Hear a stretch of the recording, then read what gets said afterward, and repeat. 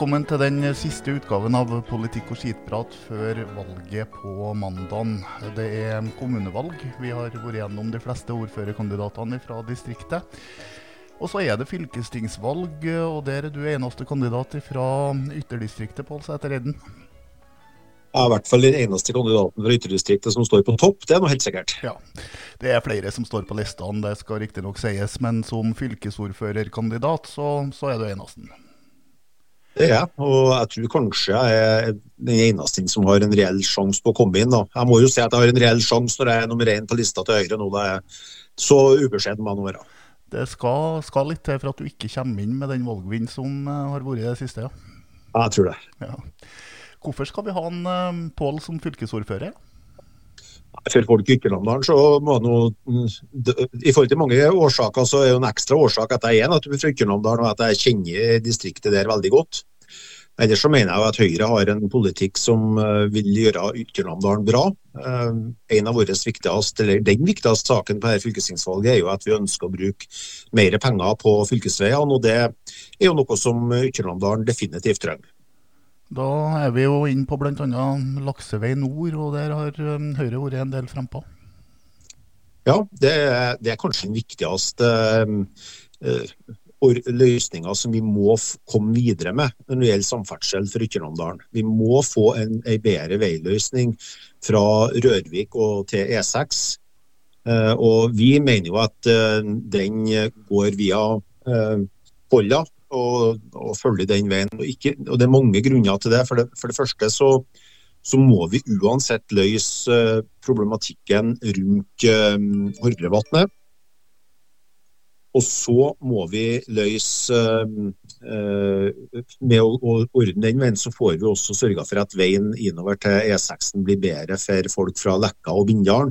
Jeg synes vi kan ha de tankene også. Og så det jo faktisk den veiløsningen som næringslivet står bak, og det jo dem som i all hovedsak skal betale det.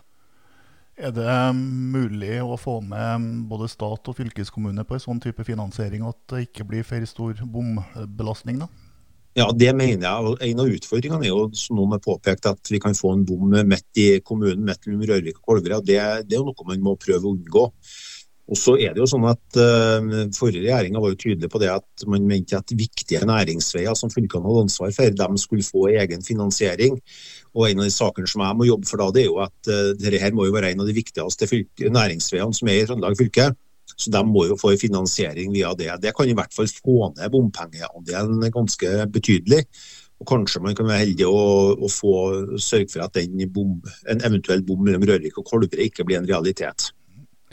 Det jo sånn, Pål, at før et sånn valg som 4. hvert år, så veldig mange opptatt av kommunepolitikken og hvem som blir ordfører i egen kommune. Hvorfor skal velgerne bry seg om fylkeskommunal politikk?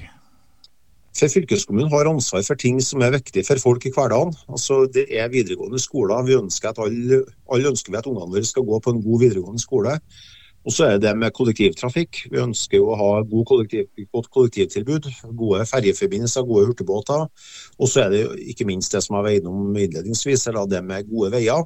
Der fylkeskommunen egentlig sitter med nøkkelen og egentlig har hovedansvaret for de viktigste veiene våre. Så det gjør at folk burde være mer engasjert i fylkespolitikk enn det men det kan jo at de 3 områdene forsvinner litt, og folk ikke bevisst hvem som har det ansvaret. Men det noe litt opp til oss fylkespolitikerne å påpeke det, og prøve å få fram betydningen av det her politikkområdene har.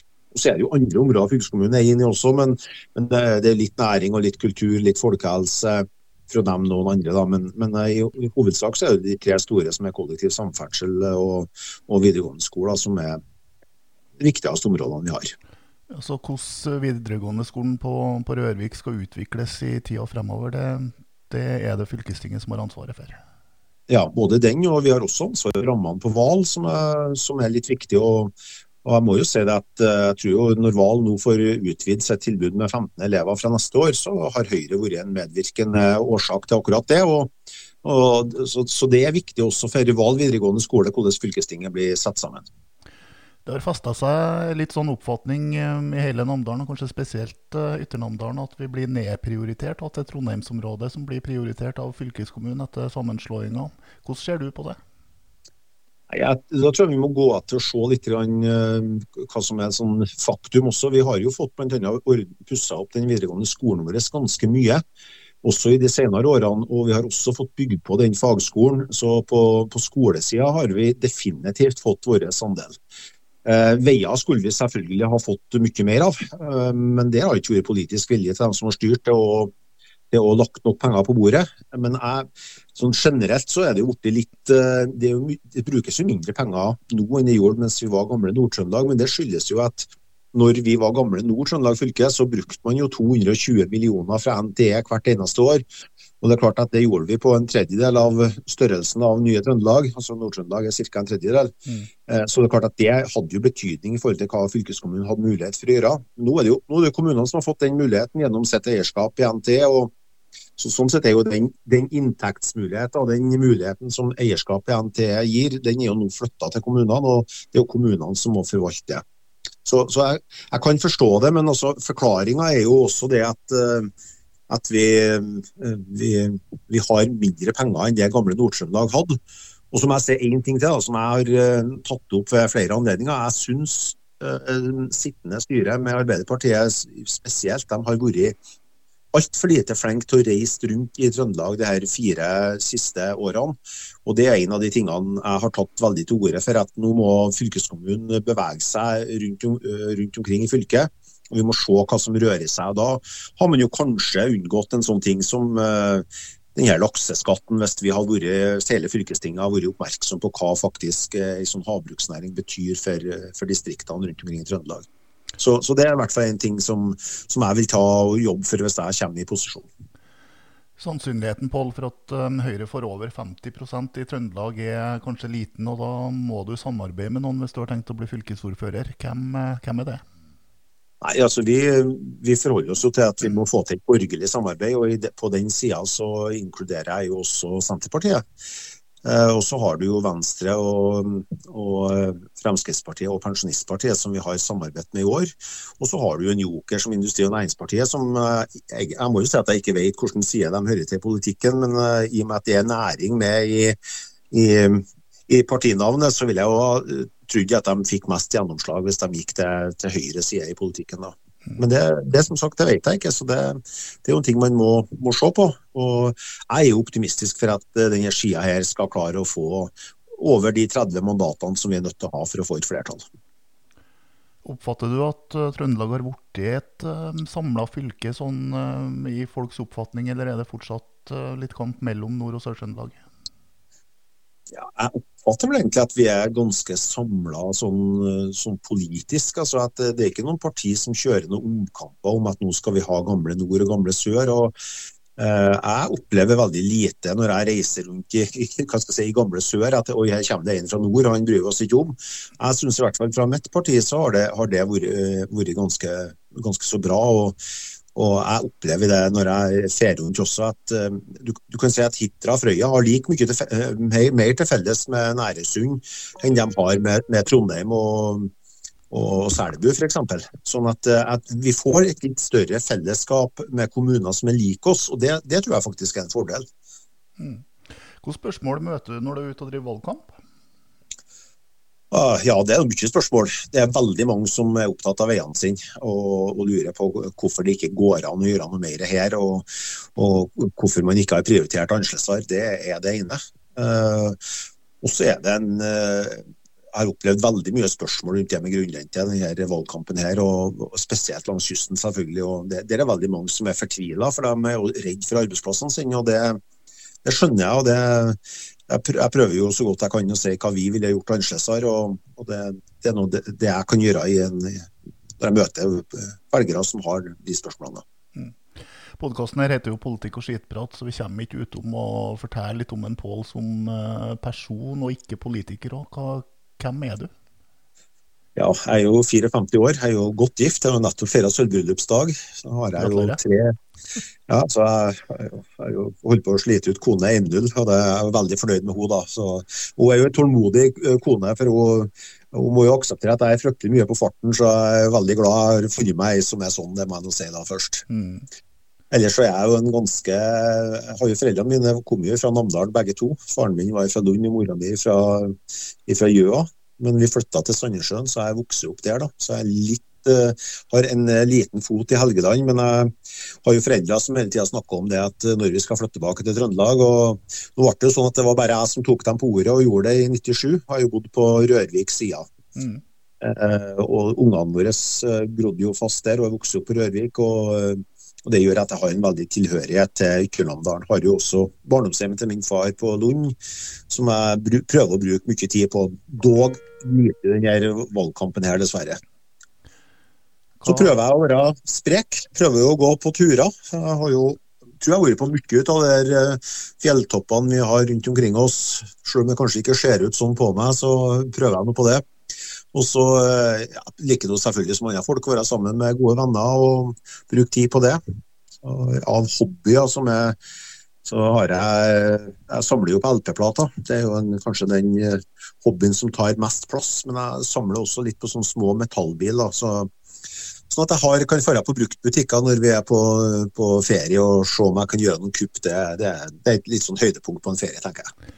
Hva selve store perler blant LP-ene da? Jeg samler litt sånn i to retninger. Det ene er jo hardrock fra 70- og 80-tallet. Det synes jeg det er kanskje der jeg er mest. Og så har jeg en del, synes jeg norsk musikk fra samme periode er veldig artig. Så jeg har alt fra punk og veldig sånn sær norsk musikk fra den tida, og mye hardrock da. Det er jo Black Sabbath som er mitt store band da, så der har jeg veldig mye. Høres ut som vi kan ha en del til felles på musikkinteresse der da. Jeg har mye i den gata der da. Ja.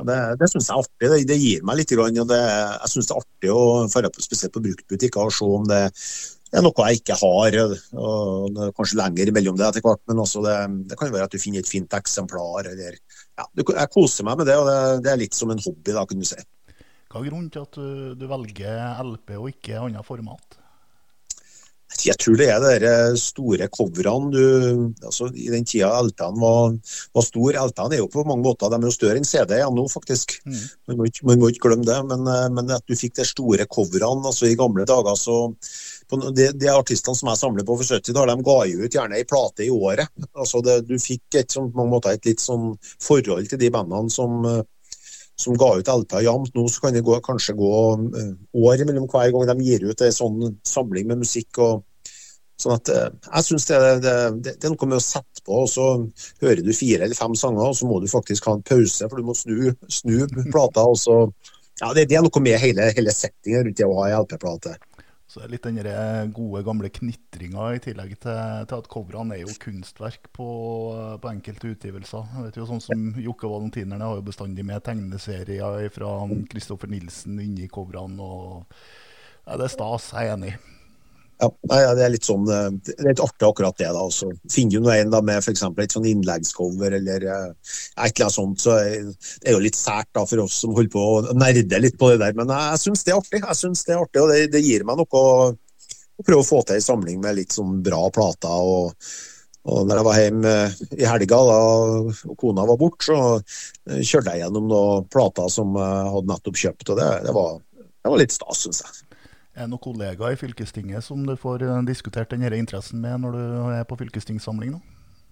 Nei, det er mange jeg prøver å fortelle litt om hva som er bra musikk. Jeg opplever at det er noen som er tunglært, men jeg kommer ikke til å gi opp. Jeg kommer til å prøve å spre det gode ordet om hvor bra musikken var før. Da. Jeg begynner å bli sånn, det begynner å bli så gammel og alt var bedre før. Ja, men musikken var bedre før, det synes jeg. Ja.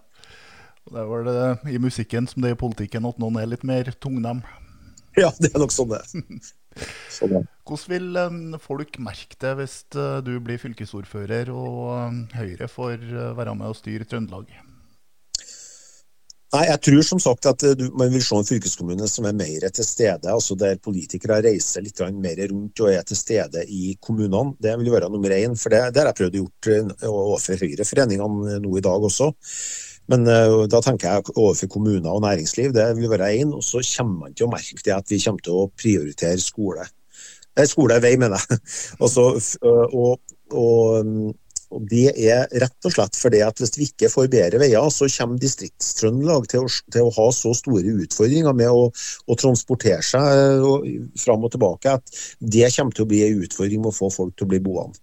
Så det vil være det viktigste. Og så vil jeg ha tatt en større rolle, altså for at vi må sikre at Trøndelags stemme blir bedre hørt. Vi kan ikke risikere noen flere sånne grunnrentesaker, at vi bare slår opp aviser, og så får vi beskjed om at den viktigste næringen for Trøndelag får helt andre rammebetingelser neste dag.